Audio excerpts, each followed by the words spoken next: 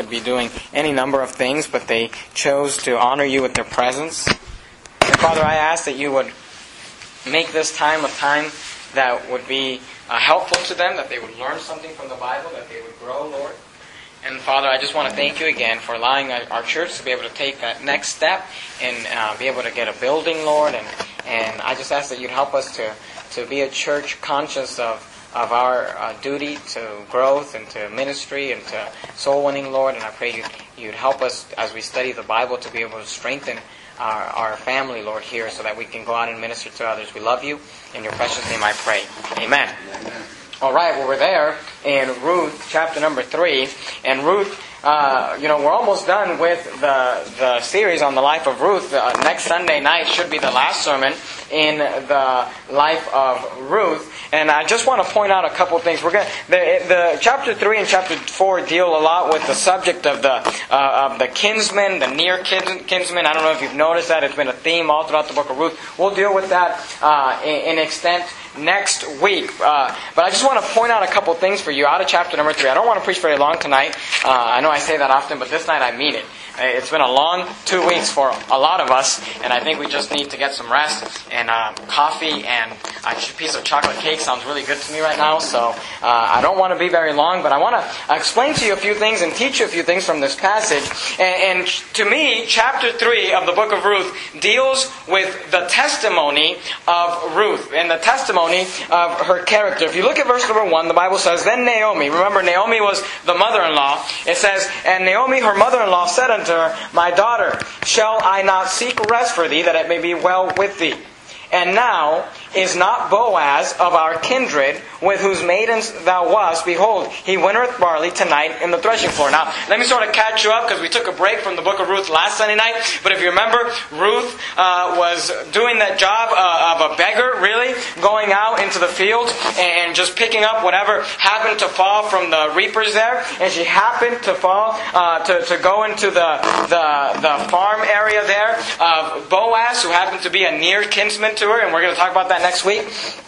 But Naomi's giving her daughter-in-law advice now. She's saying, I want to give you rest. I want to try to help you. And in verse 2 she says, Now is not Boaz one of our kindred, with whose maiden thou hast? Behold, he wintereth barley tonight in the threshing floor.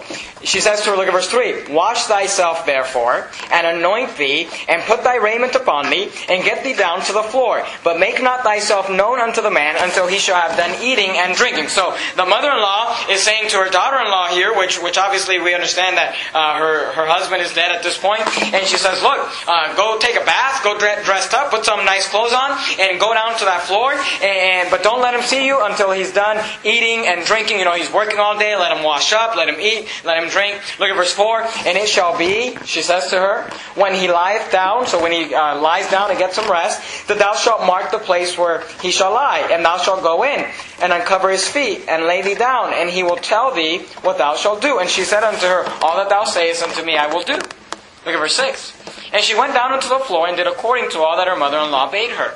And when Boaz had eaten and drunk, and his heart was merry, he went to lie down at the end of the heap of corn, and she came softly, and uncovered his feet, and laid her down. And it came to pass at midnight. Now look, don't read into this. It says what it means. This was obviously a different culture at a different time. Boaz was there, working, and after he got done working, he washed up, and he had a meal, and he laid down to sleep, and she went over, and she uncovered his feet, obviously he had some sort of blanket or whatever, and she laid down at his feet. Verse 8, And it came to pass at midnight that the man was afraid, and turned himself, and behold, a woman lay at his feet. I would hope you'd be afraid if you laid down, and you woke up, and there's somebody laying next to you, or laying at your feet. And he said, Who art thou? And she answered, I am Ruth, thine handmaid. Notice what she says. Spread therefore thy skirt over thine handmaid, for thou art the near kinsman. Now, point number 1 I want to show you from this is the attack on Ruth's testimony. Because so many people, and maybe you're sitting here today and think to yourself, what is going on here?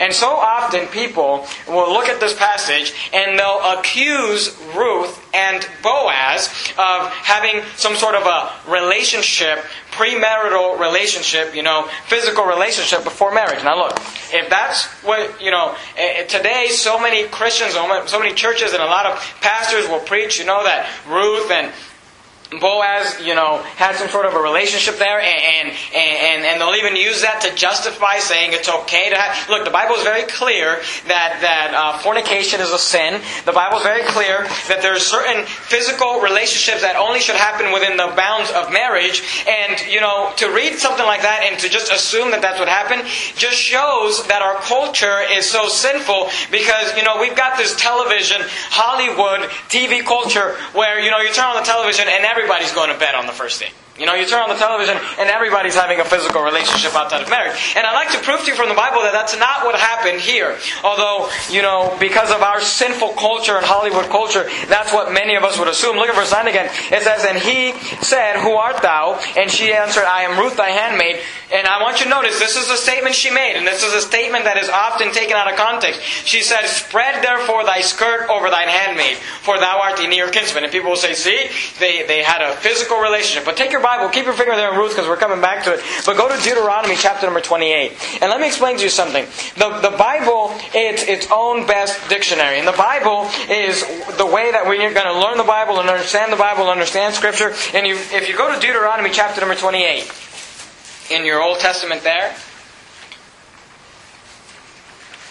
in the book of Deuteronomy, God is going through a bunch of laws and teaching us a bunch of things He wants us to understand. And in Deuteronomy chapter number 28, if you look at verse number, let me see here, I might have wrote down the wrong verse.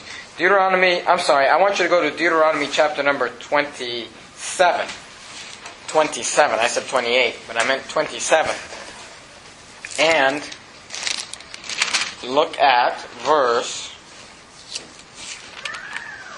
Man, I just wrote down is that where I want? Give me 1 second. I've had it written down right here. Yeah, 20. There we go. Deuteronomy 27, look at verse number 20. The Bible says, "Cursed be he that lieth with his father's wife." Now, God, if you read this passage, obviously He's going through and telling us all sorts of different things that people shouldn't do. And He gets in real explicit detail. And it says, "Cursed be he that lieth with his father's wife." Notice what it says.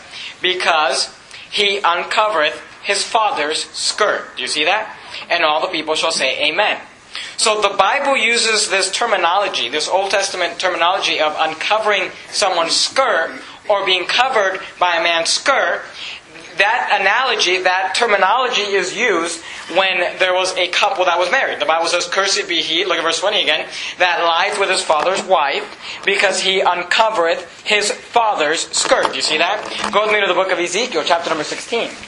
Ezekiel, towards the end of the Old Testament there, you find those major books of the Bible. Ezekiel chapter number 16, look at verse number 1. Ezekiel chapter number 16 and verse number 1. Here, God is using kind of an analogy or a parable between Himself and the children of Israel. And if you look at Ezekiel chapter number 16 and verse 1, the Bible says, "Again, the word of the Lord came unto me, saying, Son of man, cause Jerusalem to know her abominations. And say, Thus saith the Lord God unto Jerusalem, Thy birth and thy nativity is of the land of Canaan. Thy father was an Amorite, and thy mother an Hittite. And as for thy nativity, in the day that thou wast born, thy navel was not cut, neither was thou washed in water to sup with thee.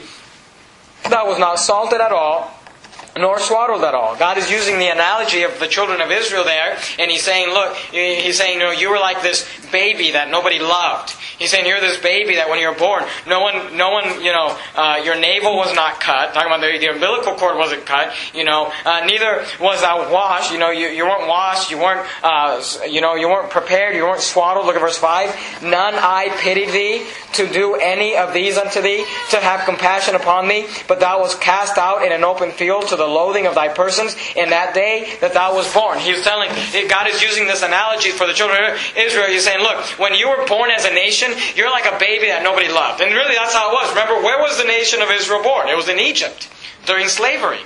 And He said, nobody pitied you, nobody loved you, nobody cared about you. Look at verse 6. "And when I passed by thee," this is God, again, He's using an analogy here. He's saying, "When I passed by thee and saw thee polluted in thine own blood." He's saying, you're like this baby nobody loved. They just cast into a field hoping it'd die.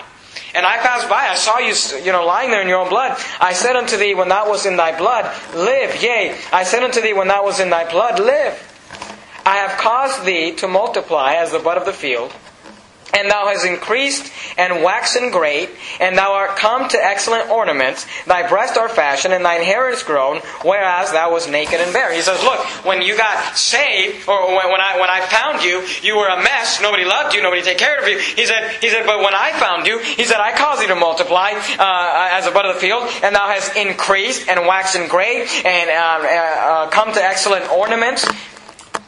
He said, thy breasts are fashioned, thine hair is grown, whereas thou was naked and bare. He said, you used to be naked and bare. Now you're clothed, now you're taken care of. Look at verse 8. He said, now when I passed by thee and looked upon thee, behold, the time was the time of love. Now he's saying, he's changing the analogy and saying you're no longer a baby. He said, now I'm talking to you as if you were at the age of dating or marriage. He said it was a time of love. And notice what it says. This is what God said. He said, I spread my skirt over thee. Do you see that? Same terminology. He said, I spread my skirt over thee. And look what it says. And covered thy nakedness. Yea, I swear unto thee, and entered into a covenant with thee. So see, the analogy there is this. When you spread your skirt over someone, you cover their nakedness, you make a covenant with them. That's marriage. Someone gets married, what do? They come down an aisle and they make a covenant, they make a vow, they take vows before God and men, and they make that covenant, and it says there, verse 8, I spread my skirt over thee, and covered thy nakedness, yea, I swear unto thee, and entered into thy covenant with thee, saith the Lord God, and thou becamest mine. Do you see that? He says, when I spread my skirt over thee, I entered into a covenant with you, and thou becamest mine. So throughout the Scripture, you find this idea. When the Bible says that God spread His skirt over the nation of Israel, He said, I entered into a covenant with you, and He said, you became mine. And then in the Bible there in Deuteronomy, it tells us that if someone was to uncover the nakedness of his father's wife, he uncovered the nakedness of his father, the skirt of his father. The analogy of that phrase there is an analogy of marriage. That's what it was in the Old Testament. Go back to Ruth chapter number 3. Now I understand that that's different in our culture and we don't use that terminology, but that's why you must study Scripture with Scripture, because if you just looked at that and let your own simple mind say, what's going on there? She's asking him to spread his, because Ruth says, spread therefore thy skirt over thine handmaid. What's that about? Look, that's our own simple flesh. In our wicked culture, that makes our mind just assume that these people were having a physical... When if you study that same phrase throughout Scripture, it's very clear that the idea there is that of marriage. And really, this is what Ruth... And you may think this is, this may not be becoming of a lady or whatever, but really what Ruth was saying to Boaz was saying, will you marry me? That's what she was asking. She was... But you got to understand... It was different than that. We'll get into it next week, because she was in a situation where she needed help, and him being the near kinsman, and again we'll go over that next week, but him being the near kinsman was the one that was to produce that help, and she was saying, will you do your job? Will you do what's asked of you? Will you spread your skirt over me? Will you marry me and take care of me? That's what she's asking. Very different than Ruth and Boaz had a sexual relationship before they were married, and that's why, people can fornicate and live like hell. That's not what the Bible teaches. And really, it's an attack on Ruth to teach that. Look at verse 10. And he said, blessed be thou of the Lord my daughter, for thou hast showed more kindness in the latter end than at the beginning, and as much as thou followest not young men, whether poor or rich. And now, my daughter, fear not. Notice what he says. I will do to thee all that thou requirest, for all the city of my people doth know that thou art a, notice this word, virtuous woman. That word virtuous is only found in the King James Bible 3 times. Did you know that? It's found here in Ruth, when describing Ruth. It's found in the book of Proverbs 2 times. And all 3 are a reference to a woman being a virtuous woman. Now look, that's not a coincidence. So, if you study, in fact, let's just go to real quick, go over to Proverbs chapter number 31. Proverbs chapter number 31. You say, well, what is a virtuous woman? Well, if you go to Proverbs chapter number 31, the Bible's very detailed about what a virtuous woman is. If you Proverbs chapter number 31, look at verse number 10. Proverbs chapter number 31 and verse 10. Proverbs 31:10. The Bible says, who can find a virtuous woman? Now notice, the question there is who can find the virtuous woman? And the idea there is that they're hard to find. They're not, just anybody. He says, for her price is far above rubies. He says, look, if you can find a virtuous woman, man, you got something worth something there. He said, her price is far above rubies. Notice what it says, verse 11. You say, well, what is a virtuous woman? Verse 11. The heart of her husband doth safely trust in her. A virtuous woman, a virtuous wife is someone who her husband doesn't have to worry about. I wonder how much money my wife is spending that we don't have. I wonder what my wife is doing right now. Right? He says, the heart of her husband doth safely trust in her, so that he shall have, look what it says, no need of spoil. She will do him good and not evil all the days of her life. Do you know that there are, you think, why does the Bible say that a virtuous woman is one that does good? You know that there are literally women out there who make it their life's goal to make their husband a failure? You say, I don't believe that. Trust me, they are. There are, I know of pastors' wives who have done everything they could to sabotage their husband's ministry. And there are women out there who try, who just bewail on men. And I'm not preaching about marriage tonight or anything like that. But the Bible tells us a virtuous woman, verse 12, she will do him good and not evil all the days of her life. We're studying what a virtuous woman is. We've got to understand this because this is what the Bible says about Ruth. Look at verse 13. She seeketh wool and flax and worketh willingly with her hands. She's not lazy. She's like a merchant's ship. She bringeth her food from afar. She's a good cook. She gets recipes from all over the world. She makes good food. Look at verse 15. She riseth also while it is yet night. Notice, emphasis on not being lazy. That means she gets up when it's still dark. She gets up before the sun comes up. And giveth meat to her household and a portion to her maidens. She gets up early. She cooks breakfast for the family there. She makes sure they're taken care of. Look at verse 16. She considereth a field and buyeth it. With the fruit of her hands, she planteth the vineyard. So she's also, she's not just this woman that she has part in business. Her husband can trust her with money because his heart does safely trust in her. He doesn't have need of spoil. He doesn't have to go out and make $1 million because he doesn't know where, what his wife's going to do with the credit card. And she's good with money. Verse 16, she considereth the field and buyeth it. And notice she considers the field, she buys it. Why she buy it? With the fruit of her hands, she planted the vineyard. So she buys a field so that she can work at it, so she can help the budget and help things. Look at verse 17. She girdeth her loins with strength and strengtheneth her arms. She's not a weakling. She's not lazy. She's not, waiting for her husband to, you may believe this or not, but I literally know women. I have friends whose wives stay home all day. They work, and then they come home and they got to do the laundry, cook dinner, clean the house. Sometimes I want to smack these guys and be like, "What are you doing? Good night."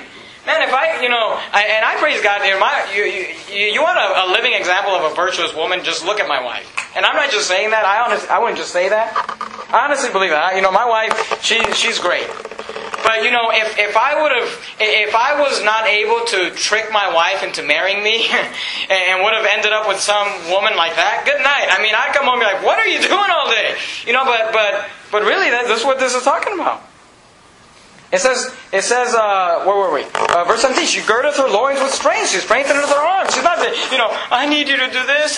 Look, she takes care of things. Look at verse 18. She perceiveth that her merchandise is good. Her candle goeth not out by night. She knows what she's worth. She knows what she makes and the fact that she can do it. Look at verse 19. She layeth her hands to the spindle and her hand hold to the staff. Do you notice every verse is just emphasizing her work ethic? Look at verse 20. She stretcheth out her hands to the poor. Yea, she reacheth forth her hands to the needy. So not only is she a hard worker, not only is she an investor, not only is she someone who can be trusted, but she's someone who loves people. She helps the poor. She helps those in need. She's charitable. Look at verse 21. She's not afraid of the snow for her household, for all her household that are clothed with scarlet. She makes sure her family's taken care of. She's not looking for a hand, when it gets cold, I hope someone gives me a jacket for my kids. She makes sure her kids are taken care of. She's like, it's snowy outside, no problem. My kids are clothed, they're warm, they're ready to go. Look at verse 22. She maketh herself coverings of tapestry. Her clothing is silk and purple. She's not a bag lady. She's not, let me tell you something. Just because we're fundamental Baptists and we preach standards, that doesn't mean we're these Pentecostals. You ever seen these Pentecostals who just their women don't believe in fixing themselves up at all? You know what I'm talking about? I mean, there's a Pentecostal movement out there where you'll know who they are because they wear skirts. Praise God for that. But it's they don't shave their armpits, they don't do their hair, they've got mustaches. They're just these bag women. But that's not a virtuous woman. Look what it says. Look at verse 24. Oh, what verse were we in? Good night. Not 18. 23, there we go. No, that's not where we are either. 22. She maketh herself coverings of tapestry. Her clothing is silk and purple. She looks nice. She takes care of herself. And by the way, I think there in verse number, what was it? Verse 17, she girdeth her loins with strength. She strengtheneth her arms. I think that's talking about she's fit. She exercises. She takes care of herself. Look at verse 23. Her husband is known in the gates, when he sitteth among the elders of the land. She maketh fine linen, and selleth it, and delivereth girdles unto the merchant. Look, just because you're a stay-at-home wife doesn't mean you can't help the income in the family. Today people, I've got to go out and get a college degree so I can be the CEO. Look, why don't you stay home and love your kids and watch your kids? But look, plant a garden. That'll help with the grocery bill. Make something. Sell it. That's fine. There's nothing wrong with that. Look at verse 25. Strength and honor are her clothing, and she shall rejoice in time to come. Say, how is she going to rejoice in time to come? Look at verse 26. She openeth her mouth with wisdom, and her tongue is the law of kindness. She's kind. She's patient. She's not, nagging. She's not being negative. She's not just being mean all the time and having this attitude. The Bible says, in her tongue is a law of kindness. If you want to learn about kindness, just go talk to this virtuous woman, because she can teach you all about it. She's just very kind. Look at verse 27. She looketh well to the ways of her household, and eateth not the bread of idleness. Do you see that? If the virtuous woman was alive today, she wouldn't be all day on Facebook, because that's idle. Look what it says. She looketh well to the ways of her household. She's taking care of her household. She eateth not the bread of idleness. Idle time is devil time, is what I was taught when I was a kid. Idleness is talking about wasting your time. She's not just sitting on the couch watching soap operas all day. Look at verse 28. Her children arise up and call her blessed. Her husband also, and he praises her. Many daughters have done virtuously, but thou excellest them all. Look what it says. Look at verse 30. Favor is deceitful, and beauty is vain. But a woman that feareth the Lord, she shall be praised. You young boys out there, you're looking to get married one day. Hey, favor is deceitful and beauty is vain. You say, I'm gonna marry so and so because she's so beautiful. Yeah, but she's a slob. She's lazy. She talk. Look. Let me tell you something. This is what I was taught as a kid. If you find a girl that badmouths her dad, run screaming in the other direction. Because guess what? When you marry her, you're going to be the authority figure. She's going to badmouth you. She's got issues with respect with mom and dad. She's going to have issues with respect with you. And you say, well, she's so beautiful. Yeah, but you know what? In 40 years, that beauty's going to fade away. But a woman that feareth the Lord, she shall be praised. Look at verse 31. Give her of the fruit of her hands, and let her own works praise her in the gates. Say, well, the virtuous woman, she's not a CEO of a company, she's not the governor, she's not the Secretary of State, she's not the Vice President. How are her works going to praise her in the gate? Here's why. Because she raises young men and young women, and she raises boys, and she has a husband, and they're at the gate. And they're her work. And they praise her. You say, well, why do you show us all that? Well, here's what I showed you. Go back to Ruth chapter number 3. It's not a coincidence that the word virtuously, referring to a woman, is only used 3 times in the Bible. And one of those 3 times, it's said of Ruth that, if you look at verse number, you're there in Ruth chapter number 3, look at verse number 11. It says, and now, my daughter, fear not, I will do thee all that thou requirest. Look what he says. Notice this. He says, for all. You see that word all there? That means all. He says, for all the city of my people doth know that thou art a virtuous woman. But today people want us to believe that, 4 verses prior to this, she's fornicating with Boaz. It's ridiculous. The Bible teaches us that Ruth had a good testimony. She had a testimony that the entire city said, man, that Ruth, that's a virtuous girl right there. That Ruth there, her price is far above rubies. Now, did you notice in Proverbs 31, what was the main emphasis over and over and over again about this woman? She wasn't lazy. She wasn't idle. She was constantly working. She's constantly seeing how she can help the house. She's constantly seeing how she can help her husband. She's constantly seeing how she can help her children.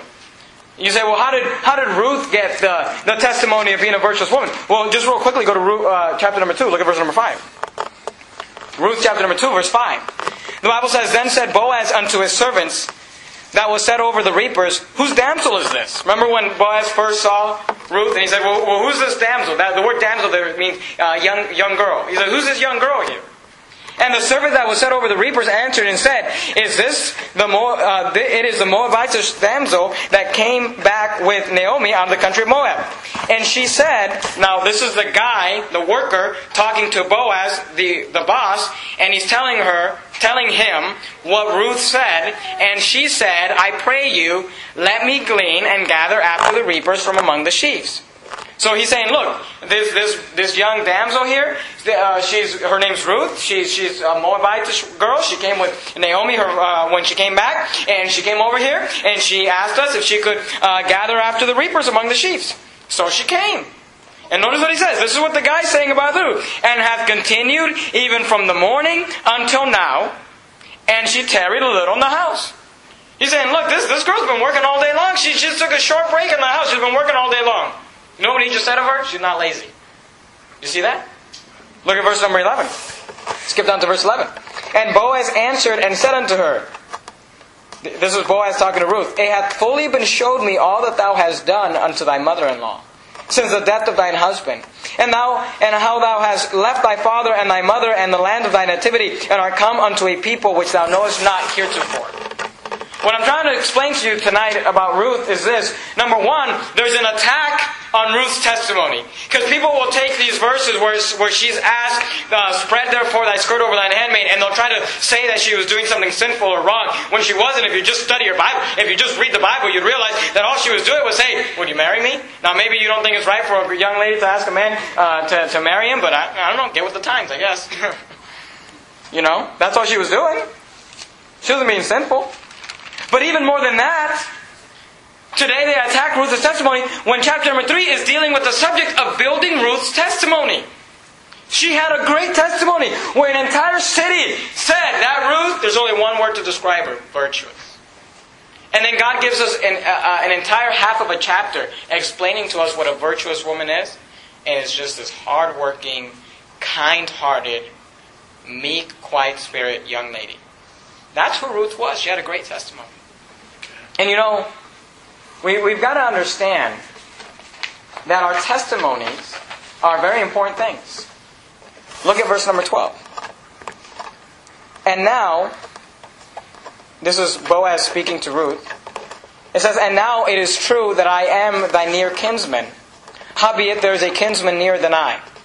Tarry this night, and it shall be in the morning, that if he will perform unto thee the part of a kinsman, well, let him do the kinsman's part. But if he will not do the part of a kinsman to thee, then will I do the part of a kinsman to thee, as the Lord liveth, lie down until the morning. And she lay at his feet until the morning. Notice, the Bible is very clear. She laid where until the morning? At his feet. It tells us exactly where she was. And she rose up, but notice this. She rose up before one could know another. So she gets up early before people could really tell who was there. And he said, Let it not be known that a woman came into the floor. Now, did Ruth and Boaz do anything wrong in that threshing floor that night? No, they did not. Nothing sinful. And by the way, there's nothing sinful of young people that are not married, dating. It's okay for them to spend time together as long as they, restrain from physical sin. But in the last part of verse 14 it says, Let it not be known that a woman came into the floor. So here's the thing. Boaz says, you need to get out of here. He said, because even though we didn't do anything wrong, you've got a great testimony of being a virtuous woman. We don't want to ruin that testimony. See, not only do we need to realize that a testimony is something... Go back to Proverbs with me real quickly. Proverbs chapter number 22. Not only do we need to realize that a testimony is something very important, but we need to understand that a testimony is something worth protecting. A testimony... You say, do you understand what I mean by the word testimony? It means when your name is mentioned, what do people think? When people say your name, do they think loser? Do they think liar? You ever know somebody like that? There's a kid I went to school with. Whenever somebody said, "Oh, so-and-so said this," the first thing I thought, he's probably lying. Why did he say that? Because he lies about everything. That was his testimony. Look at verse 1 in chapter 22. A good name is rather to be chosen than great riches, and loving favor than silver and gold. The Bible tells us that a good name is rather to be chosen than great riches. God says if you've got to choose between great riches and a good name, a good testimony, He said choose the testimony. He said it's rather to be chosen. You'd rather have it. You're there in Proverbs, go to Ecclesiastes. Very next book in the Bible. Ecclesiastes chapter number 7. The Bible teaches us in the book of Proverbs that even a child is known by his behavior. Even a child can develop a testimony where people are like, "Oh, so-and-so." We all develop testimonies. Look at you're there in Ecclesiastes chapter number 7, look at verse 1. Look what it says. A good name is better than precious ointment, and the day of death than the day of one's birth. He says a good name is better than precious ointment. See, we've got to understand this. A testimony is something worth having and is something worth protecting. A testimony is something of value. If you're a young lady that people would say, "Wow, that is a virtuous woman," protect that dearly. Now here's the thing. You say, "Well, how do I develop a good testimony?" Here's how you develop a good testimony.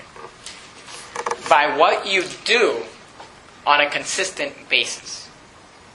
You want people to, you don't have to go to work and you don't have to go to your family and start telling them, "I'm a Christian, I'm a Christian. I'm a Christian. Don't say that around me because I'm a Christian." You don't have to do that. So all you have to do is start acting like a Christian. They'll figure it out. You know what I'm talking about? Start going to church 3 times a week.